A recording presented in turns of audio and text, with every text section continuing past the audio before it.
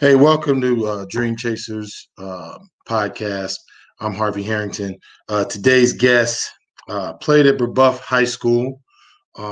She was a two-time state champion, Gatorade Player of the Year. She was 2007 Miss Basketball for the state of Indiana, a McDonald's All-American, a four-year starter at Xavier University, and she's a Xavier University Hall of Famer. So we're gonna put some respect on her name. Today we got on Tashia Phillips. Tashia, how you doing? I'm doing well. How about you, Harv? I'm doing all right, man. I said a mouthful of all your accolades and all the stuff you got going on, man. So tell me about early life. How did Tashia grow up? Where you from? So little do people know, I'm actually from the not so great neighborhoods of Indianapolis. I grew up on 34th and Emerson. Okay. I think every time people hear Brebeuf, they think I had money. Grew up in a well-respected neighborhood. Right. It wasn't like that at all. My parents, both entrepreneurs for themselves. My father used to build houses. My mom's a beautician. Right. So they were doing what they had to do. I know a lot of times, my father had actually built a basement in our house, our first house. So my mom could work from home. And so my mom is over here, cleaning, cooking, doing hair, driving my brother and I to our different events, making sure we're practicing our instruments, doing homework, dad's out working. So I grew up in, was relatively different than what people think. Right. So how'd you get to sports? So I've always been tall for my age. Most people don't know unless they see me. I'm about 6'6" now, but I've always been tall. I was never within the growth charts, even as a small child. So elementary school, there was a gentleman there named Mr. Parker, and he saw that I was starting to grow a little bit.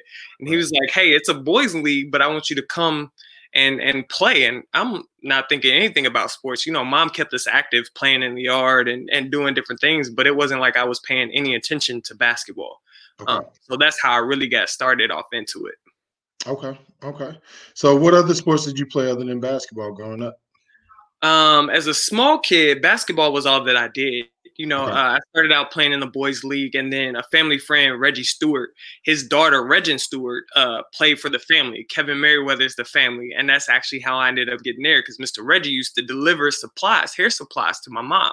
Okay. And he noticed that I was growing. He was like, hey, you've got her playing. Right. Put her on this team, she can get better. So off until about high school, I played basketball. But being at Brebeuf, it's a very diverse culture and environment. Right. I did a little bit of track. I did some shot put. Somebody asked me to play volleyball. I was not digging the short shorts. I played for a little bit, but I did it. And then one of the few things that I had a chance to do was crew, which is rowing. I really enjoyed that. I did that for about 2 or 3 years out of my 4. Right. But basketball was always my main focus. Right. So when did you know it was pretty serious for basketball? Was it high school? When did you figure out the time that, all right, this is what I'm going to be doing for a little while, or I'm really good at? So I was 9 years old when I started playing originally. And I was terrible. Growing through a growing phase, couldn't walk straight, couldn't dribble the ball, couldn't do anything like that. And playing on the family, the older girls did not give me a break. At first, we just sit on the sidelines. I'm not doing drills. They're like, no, you're going to get in and do drills. And as soon as they get the ball, they pass me right over. I'm dribbling off my foot, everything else. So I didn't really enjoy it, but my mom kept me in it. Right. I really started to hit a growth spurt around 10. My mom is about 5'5". I passed her up at 10. Okay. I started growing. So at 12, I started to get a little bit better. And I was like, okay, cool. Now that I'm starting to learn a little bit, enjoy a little bit, and get some coordination, this is starting to be at 12 years old. I started taking it more serious. I was in the gym all the time. Like my mom actually left me at the gym one time because I refused to come out. Right. So is it safe to say that Merriweather influenced you, or was it more or less was it your parents pushing you? What was that like? I know you said your mom was just coming to pick you up, but who really influenced you? Who put that in you? We've always been self-driven kids, my brother and I. My parents put in us early that, nobody can do anything for you. And whatever you want to do, you have to do it yourself. Right. But I will say that I had a lot of influences throughout my life. Being that I grew up in a beauty shop, I had ton of extra moms and dads, you know, people that were willing to support. At my church, faith is a big thing for me. I go to Eastern Star, you know, pastor always made sure that he would shout me out if I was doing something. Right. All the, you know, church members, they were always supporting, hey, are you getting your education? You making sure you're doing good in class, not just basketball. Right. My family is from the South, a small part of the South on my mom's side from Tennessee. So all of them were always trying to make sure, you know, that we were doing something good, something positive. So I got encouraged through that. And yeah, Mr. Merriweather was a big part. The whole family team was a big part. You know, it's actually a family. All the parents, all the teammates, everybody's always pushing you, trying to be better. I think we all pushed each other. So I've had plenty and plenty of people that helped encourage me and push me and influence me in that way. Right, right. So talk about Rebuff. Talk about, you know, when you first got there. First of all, why'd you choose Rebuff? So most people don't believe me, but I was always a nerd. I've always been more into books than basketball. I actually read the dictionary as a kid for fun when I was younger. So I've always been that type of kid. And my mother made sure that we got an education. I don't know if you remember the old cartoon, Baby Huey. She said, I knew you were going to be tall, but I refused to let you be dumb. So she always made sure we had extra books on hand to be able to learn a little extra something. So we were bused out to the Southport district from 34th and Emerson. Okay. So I went to Clinton Young Elementary. I went to Southport Middle. And it was time to make a decision for high school. My mother didn't want us going to Southport. She just felt like, you know, we needed a better opportunity. So one of the players on the family, Kira Pappas, actually went to Brebeuf, and she knew that we were looking for high school. She said, hey, I want you to come check it out, you know, see what it's like. I think you really like it there. So we went and we did the shadow day, and we did, you know, all the little fun things that they have for orientation, took the entrance exam, and I passed. Okay. And so my mother was like, hey, this is a great place for you, but I'm not going to make the decision for you. Do you want to go to Southport or do you want to go to Brebeuf? She was just, you know, making sure that I knew that I had the opportunity to do something a little different at Brebeuf. Right. And I'm not going to lie, my 4 years there were great. I had people to push me. I've always been smart, so I didn't have to try hard in class, but they didn't let me get away with, you know, just being mediocre and being okay. They pushed me to be great. And it was also an opportunity for basketball too, you know, to put my name on something, because Brebeuf has been good, but it's known for education, not sports. Right. And so during that time, I got to win 2 state championships, which is awesome. Right. Right. So talk about a little bit that span, that little high school span of how the teams were, how the girls were. I know you said they weren't known for sports and stuff like that, but what was it like basketball wise when you got there as a freshman? Did you play right away? When did you kind of establish, you know, yourself as Tashia Phillips? I was a 4-year starter at Brebeuf, actually. So that was, you know, that was really cool to be able to come in as a freshman and help to make an impact. I'm not going to say that I was that great. I'm not going to say that I was that good. I was still learning at that point, you know, still growing and really understanding what I was going to be as a basketball player. So when I first started, I was the shortest one on the team, on the family. I was a guard. So I didn't really transition to a post. So I was about 12, 13 once I hit my growth spurt. So I was still learning the ways of the post at that point, but defense has always been my strong suit. So that's the one thing that I brought my freshman year, because we had excellent players on there. Amanda Katroki, Amber Jackson, you know, Natalie Mulliken was more of a volleyball player, but she still played basketball. So I had a great group of seniors and juniors that I got to just sort of learn from and be around when I got there. And that's what made it easy for us to, you know, get to a state championship. Now, following that, a lot of, you know, that talent graduated off. So every year I had to take on more of a leadership role, of a different role of, you know, really establishing myself as sort of a go-to player. So I got the chance to, one, come into something established that had the chance to be great. And we did. We won a state championship. But every year after that, it pushed me to grow further and further. And then my senior year, you know, I really had to take the lead on that one for us to be able to win a state championship. And I just thank God that I had excellent teammates that were willing to let me do that, you know, for us to be able to win. Right, man. You say you can't brag on yourself, but you was a Gatorade Player of the Year. You was a Indiana Miss Basketball. You was a McDonald's All-American. I think you got the right to brag. Anyway, moving on. So you were looking at schools when you got ready to figure out what you're going to do at college. Who was looking at you? How did the process go, and then how'd you choose Xavier?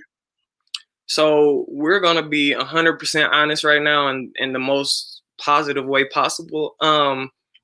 Truthfully and honestly, I could have chosen any school that I really wanted to go to.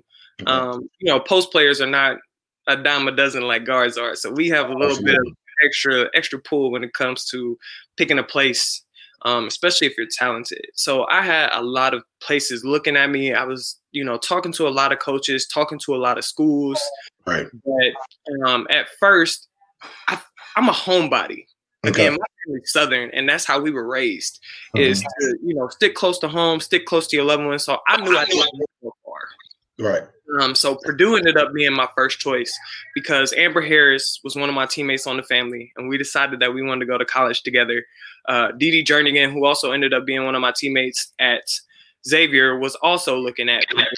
So they had, somebody that we knew in Katrina Merriweather on the staff, but we also loved Christy Curry. And we loved that Purdue was close to home, that we would be able to play right in front of family. It's 45 minutes down the road. Right. My major. And at the time, I didn't realize that my introversion was not a good fit for a big school. I'm a bit of an introvert. I can talk to people, but I like to kind of stay to myself.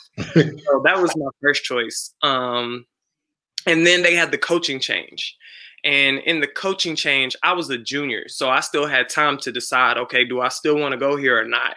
Right. And I just didn't feel like after I looked at, the new staff coming in, I didn't really know them that well. I started to learn more about myself over that year that Purdue was still a good fit.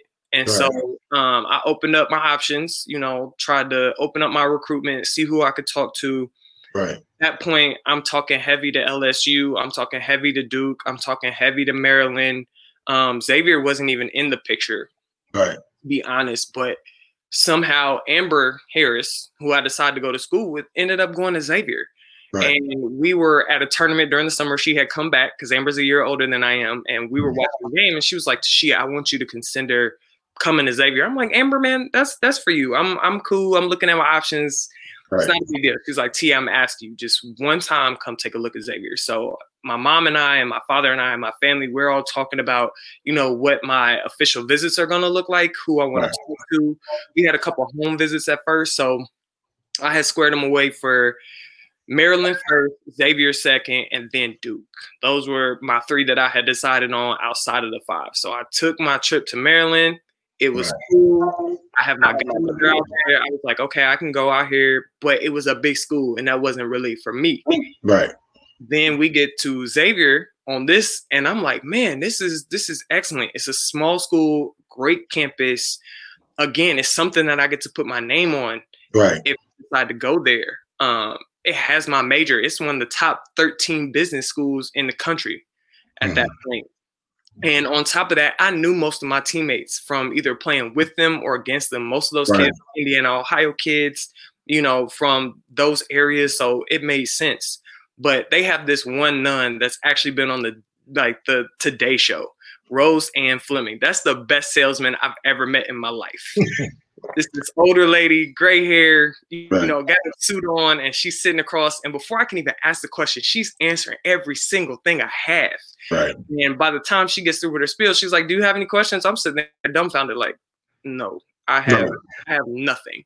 Right. I enjoyed the staff. Coach McGuff and I, which is the head coach at that time, we really developed a good relationship because I feel like I'm playing for the head coach. I'm not playing for the assistants. I'm the assistant, but who I'm playing for is the head coach, and I really felt like I got to know him well. We're actually still cool to this day. I get to hang out with him and his family out at Ohio State, go hang out at the house with him and the 6 kids and his wife. Right. So it's still cool. But just having that environment that really fit me, because most people don't know. Brebeuf is Jesuit Catholic. Xavier is Jesuit Catholic. It was like going from high school to college at the same school. Right. And so, having my mother really open my eyes, like, okay, you're sort of introverted. You did well at a small school. Do you need to go to a big school? Right. Also talking over those things, looking at your personality. Does it really fit here? What you want to study? Does it fit better here? So just having that, those people to really talk to me and really let me know, okay, who are you and how does it fit with where you're going, instead of Right. just making a decision based upon basketball. So it was a holistic decision. Nice, man. So you mentioned Amber Harris. Yeah. She was Miss Basketball the year before you was. Mm-hmm. All right. What was it like sharing the court with Amber? I mean, obviously now you're a force, she's a force, and now you're in college together. What was that like? Well, it wasn't any different from what I was used to, because Amber and I actually met when I was 13 and she was 14, playing for the family. So we played together every summer, all summer. Now, I can't say when we first met each other we really liked each other, because we didn't. Amber and I are drastically different. You know, I take things more serious. Amber's a little more lighthearted. Right. Amber plays from natural skill. I play from effort. So a lot of times it ended up being sort of a butting of heads. Even in college, we had a lot of butting of heads, but we grew to appreciate each other the more that we played with each other, the older we got.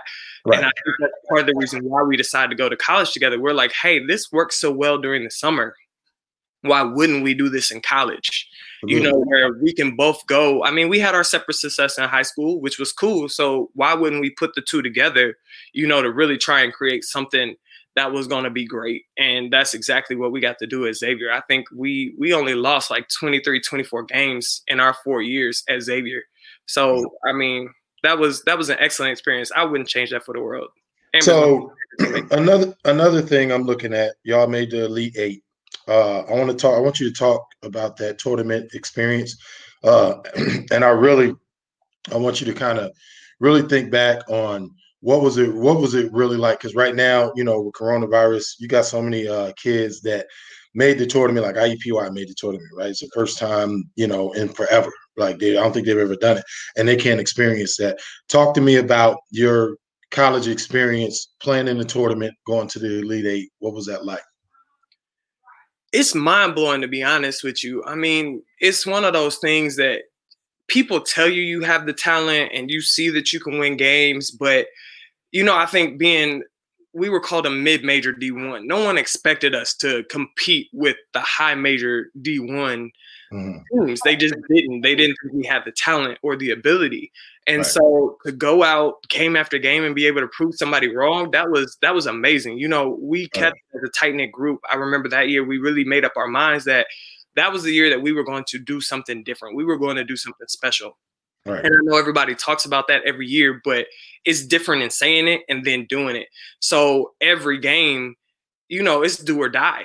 And that's exactly how you feel. You feel the pressure, but I think what outweighs that pressure is the excitement, the adrenaline, the ability to go out and play one more game. And so honestly, that's a level up. Most people don't realize that. Like you have to level up your game. At that point, your body's tired, you're physically tired, you're mentally tired, but you have to push to that next level to be able to continue to push through the tournament. And I think that's one of those things that, knowing you have the possibility to win a championship, to go out and play one more time, it pushes you past all the things that you don't feel like you have physically or mentally to continue to give. So game after game, you know, I remember we studied film like nobody's business. We made sure to do all types of extra recovery, you know, being smart in practices, cutting down the hours to make sure that we could manage our bodies.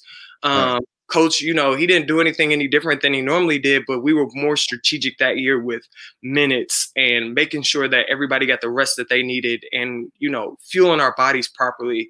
We did everything to a whole nother level across the board. And so making it to the Elite Eight, I don't think you could talk to any one of my teammates right now that I played with for the Elite Eight, and they wouldn't tell you that we didn't think we were going to win the championship. We did. And the only reason that didn't happen, and we're not blaming it on, you know, one person, but 2 layups were missed. And I think that is just what made the difference. It just wasn't meant. Not that we didn't have the talent, not that we weren't able, not that we didn't want to, but it wasn't meant. Right. So I got a question. I'm going to throw this out at you. They were talking about doing the NCAA tournament, and they were talking about doing the NBA, finishing the season without the fans. What would that look like? You know what I mean? Like, can you imagine going through your tournament run with no fans? No. So to tell the truth, I don't think that fans get enough credit. there's only so much energy a team can provide. There's Right. only so much Absolutely excitement and fuel that a team can provide. And yeah, you're going to play for bragging rights or play to say you won, but it's just a different atmosphere when you have, butts in the seats, you have a lot of noise, you have energy, because I don't know I know you know this because you played, you played too. It's one of those things when it's quiet in the stands and you're not playing well, you feel that. Just like when it's loud and energetic and every shot you make, every move you make is being cheered on, that fuels you in a different way. So I don't think that really would have been, it would have been safe, but I don't think it would have been enjoyable at all for not only the athletes, but for the fans, the people watching. I don't think that would have been enjoyable at all. Me either. I mean, when I first heard that, I thought that was a joke. I'm like, there's no way possible. The fans and the crowd brings the energy. You know what I mean? And it's crucial points in the game that the fans can carry you home. Anybody that played basketball on a good enough level knows that. So I just thought that was a joke when they said that. Moving on to the WNBA. Did you have aspirations to go to the WNBA? Two, did you think that you would be drafted into the WNBA? I mean, what was that like? Because I know you guys, I think you graduated 2007, correct? Yep. And so the WNBA was kind of really starting to form a little bit. Was that on your radar, or was that I know again, Amber, did Amber go to the WNBA before you? No, we actually went the same year. You went the same year. Okay. Amber had an injury, so she sat out, and we graduated at the same time. Okay. So Amber, she got to go. We got to go together, which was awesome. I think that was way better than me cheering her on the year before and her cheering me on the year after. We got to do so many things together, and have that be one of those things together was just, all the better, honestly. Right. So your first question, was the WNBA on my radar? No. Not at all? No, most people are surprised when I say that. It was not, because I've always felt like I have a passion for basketball. I love basketball, but it was a tool for me to get where I wanted to go. Watching both of my parents be entrepreneurs as a kid, I've always wanted to be an entrepreneur. I've always wanted to own businesses, be philanthropic, be a venture capitalist. I still want to do those things. Right. And so that was on my radar more than playing basketball for the rest of my life was. Right. So I actually had the majors of entrepreneurship and marketing in undergrad. So my whole plan was to, get out of college, work at a business until I could learn as much as I could to make my opening for me to do that for myself.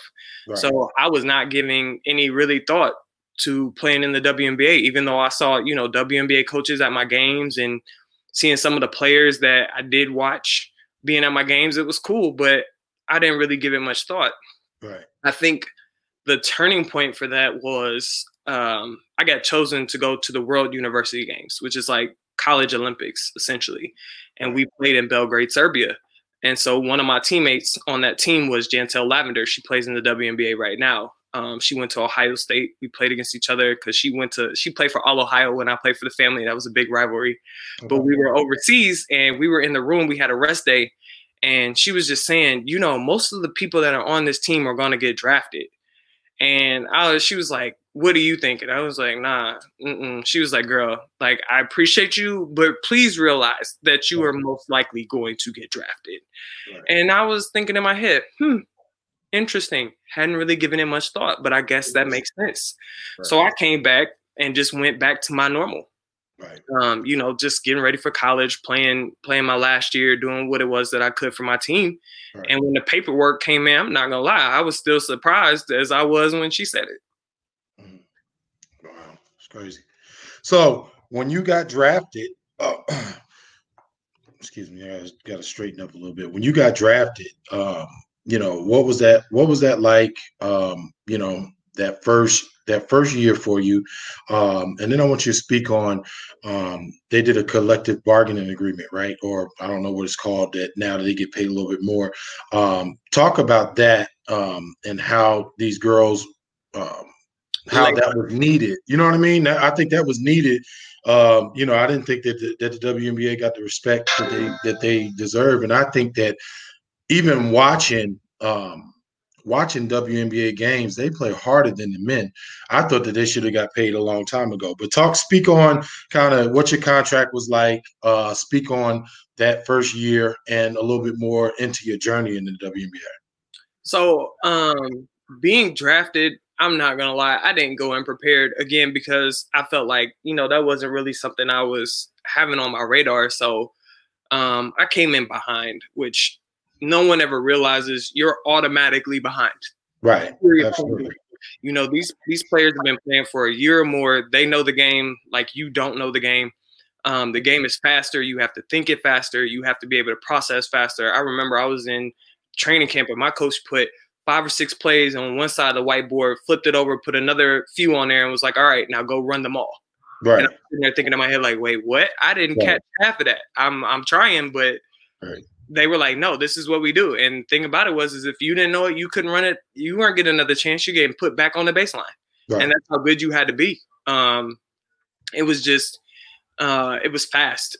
I have to be honest, though. Like, my experience was different than most people's experiences. I learned a lot. I did enjoy myself. But what most people don't know is I actually had a career-ending injury in training camp. And I just played on it all year. Right. That's what I did. At the end of the year, I had surgery. And, I was like, okay, maybe we can come back. Maybe we can't. I tried to figure that out the next few years, but it was what it was. I knew it was over for basketball, and that was fine with me because I had planned to do something otherwise anyways, As far as the collective bargaining agreement, most players are locked into their contract for the first 5 years. So your rookie contract is for the first 5 years. So, I think like the lowest paid is in the 30,000s and like the highest is like 46, 47,000, something like that. Right. Depending on where you're drafted. And like I said, your rookie contract is for the first 5 years. Now, what people don't understand is everybody says, oh, the WNBA should get paid more. Where are they going to get the money from? A lot of the funding comes from the NBA. But at the same time, if people don't go watch games, ticket sales are what provides money. Right. We have sponsorships. There are different partnerships that we work with to get the funding. But if there are no butts in seats, there won't be a league to watch. And you are right. The women definitely play harder than the men because, one, we're the closest thing to fundamental basketball that there is. Absolutely. And unlike the men on defense, everybody wants to talk about athleticism, and the WNBA is not the same as the NBA. I can't challenge that. But everybody wants to talk about dunks. There's almost 1 to 2 players per team that can dunk. We're just not going to give you the opportunity because we're playing hard defense. Right. Absolutely. In the men's league, it's like, oh, okay, everybody showboat, everybody get their buckets. We take too much pride in our game in the WNBA. Like, you're not getting anything easy. I remember being bumped in college, but I definitely do not remember being bumped the way I was bumped in the league in college because everybody's hitting you every move you make. Like, they are not letting any easy buckets go. They're not letting anybody go off for however many points. So when you see those stat sheets and they've got 20, 30 points, they earned every single one of them. Right. Absolutely. Every one of them. Absolutely. So post basketball, you go on to coach. Where did you coach at and how long did you coach for? So I fell into coaching. It's not something that I wanted to do. Reggie Melson that we talked about earlier, she has, her and her husband have a training company and they were running a camp. She asked me to help out. She found out I was good with kids and good with sort of teaching the game of basketball. So she asked me to be one of her assistants at Cecina Memorial High School when she got the head coaching job there. Turned it down a couple times. She didn't take no for an answer. So I ended up coaching at Cecina Memorial here in Indianapolis for a year. Right. In coaching, I found out that, well, my competitive nature really didn't go anywhere. Not that I thought it would, but I didn't know it was still as heavy as it was. Right. So I talked to her and I wanted to move up, see what college coaching looked like. Right. I ended up going all the way out to Garden City, Kansas, which is a 13-hour drive from here in Indianapolis to coach junior college basketball. I was there for a year. We ended up having a 20-win season. So that was definitely a challenge in different ways, not just because it's a level up, but because they say that, JUCO kids have issues. You end up having to teach them to be people more than necessarily coaching the game. So you end up doing a good balance of both. So that was great, and me getting my feet, really wet in what coaching looks like, and opening the door to my understanding of how much that my coaches went through. The year following that, I actually got to work for Kristen Draben, now Woodrich, at the University of Indianapolis. We had met at a coaching symposium called A Step Up. And we were traveling back because at the time she was an assistant with Janice Banks at IUPUI. And we were all at the symposium just, talking about and learning about basketball and what coaching looks like. And so then the next year she got the head coaching job and she needed a post coach. And so then, being a post player, I was like, hey, I'm available, I'm willing. And I got to coach there for 2 years. That was a great experience because Kristen was a great shooter. She actually went to Avon High School. Fakar Malone went to Purdue. She's the all-time steals leader. Great defensive, player. And Fakar was a guard. And then myself, we had all played with each other or against each other at some point. And so then being 3 young former basketball players, 3 women trying to start, really regrowing a program, that was just, it was different. It was fun, really testing the limits of our basketball knowledge, just being able to combine our intellect and what we understood. And so being able to do that for 2 years, that was excellent. I also was able to get my master's during that time from tuition exchange. So I got a 2-for-1 on that one. Right. So after that, it was just like, okay, what's next? I'm a person. I like goals. I like, achieving things. I like being able to push myself. And at that point, it was just time to get out of coaching. So 4 years total, 1 year high school, 3 years college. And then it was time to move on. So being a couple years removed from playing the game of basketball, you've been out of high school for a little while. You played the WNBA. You go right into coaching. What is it like now on the opposite side of those X and O's? You've been a player for so long. For me, when I coached, I didn't understand certain things that once I started coaching, I was like, okay, now I get why this coach was that way, or I get why they handled stuff that way. What was that like for you, seeing it, going and especially being in high school, dealing with parents, dealing with kids? What was that like? I think it opened up more of my personal understanding than my basketball understanding. I've always been able to be around people that understood the game at a very high level. So for me, I got to just continue to build on and use and grow that knowledge and find different ways to, teach the game to players and explain my knowledge and understanding to the people that I was working with. But as far as the relationship piece, I don't think people understand how far that goes in coaching. That's more important than the X's and O's, because if you can build that relationship with your players and those parents and really get them to trust you and buy into what it is that you're trying to tell, a kid's going to run through a wall for you.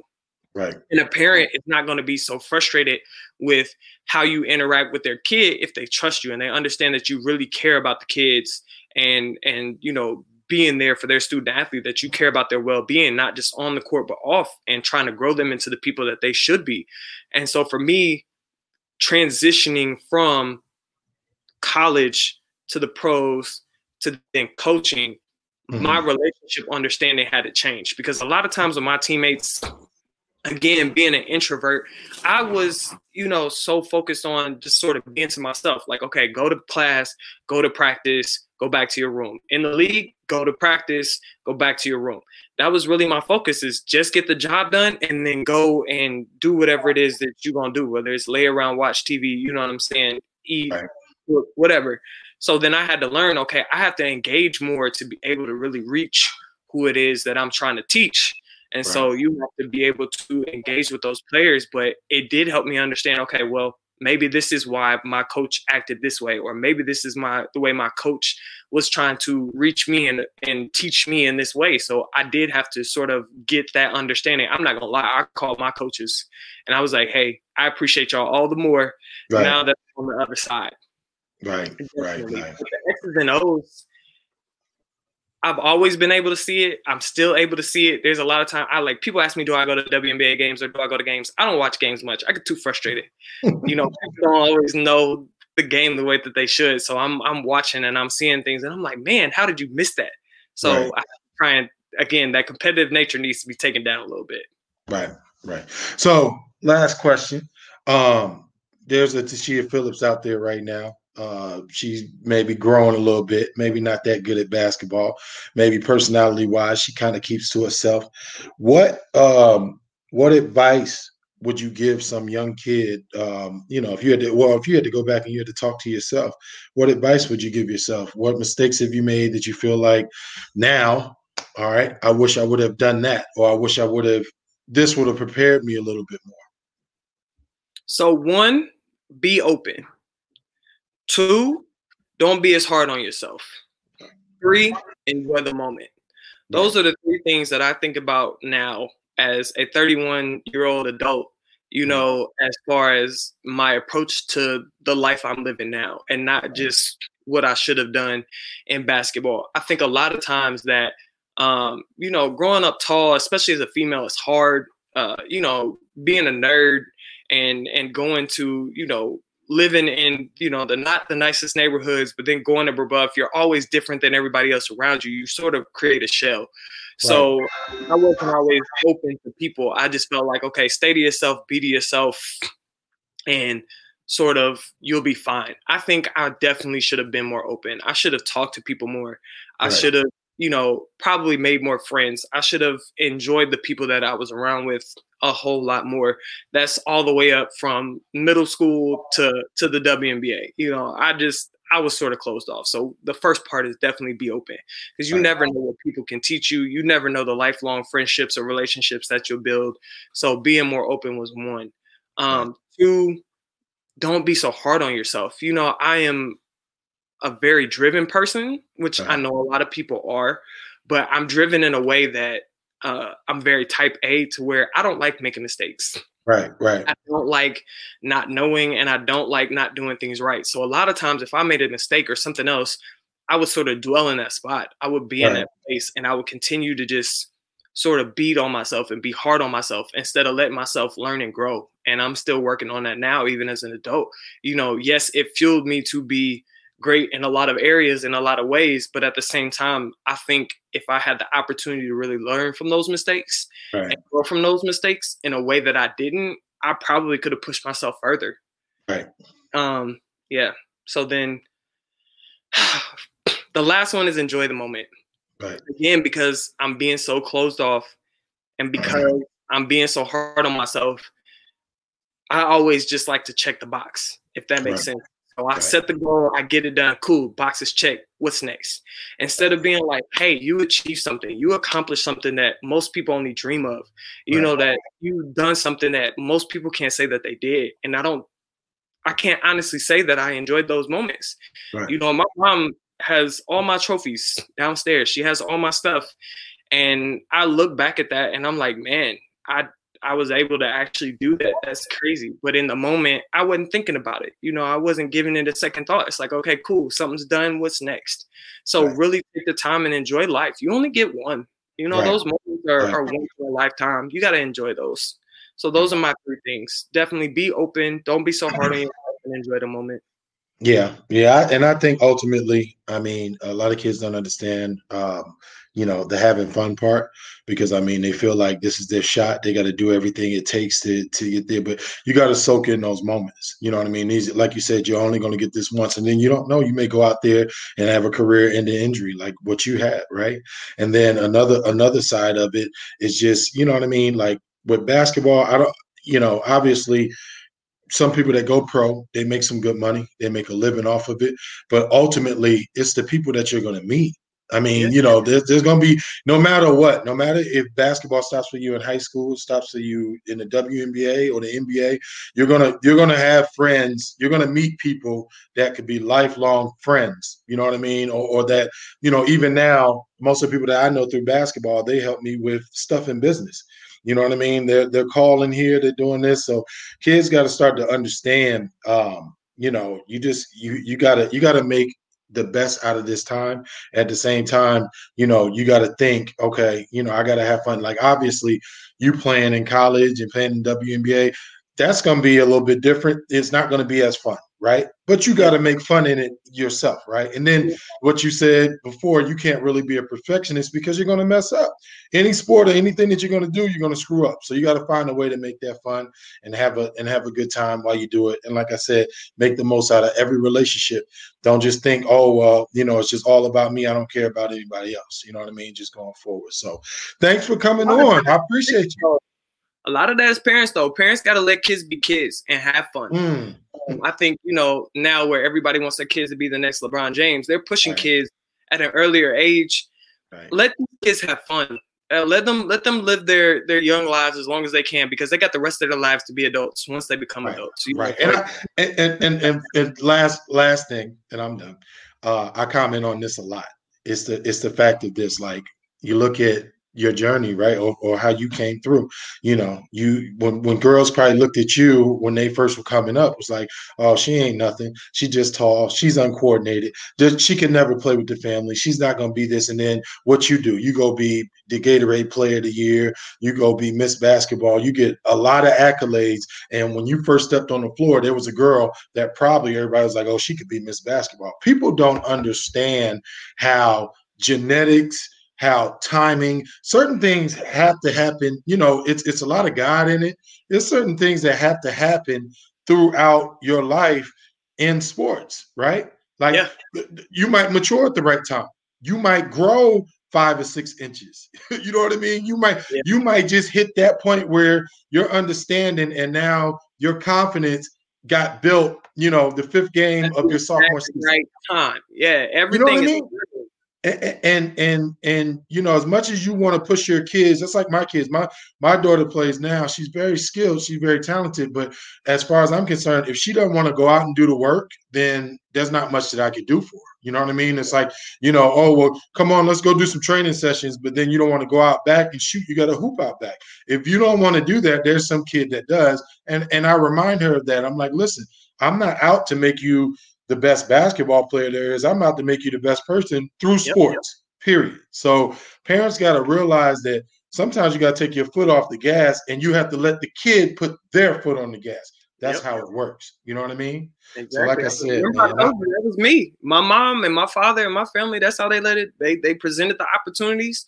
but the work was done by me. And that's what it comes down to. So you're very right on that. All right. Well, I appreciate you. I appreciate you coming on. Like I said, maybe I'll get something with maybe you, Amber. Amber's coming on Monday.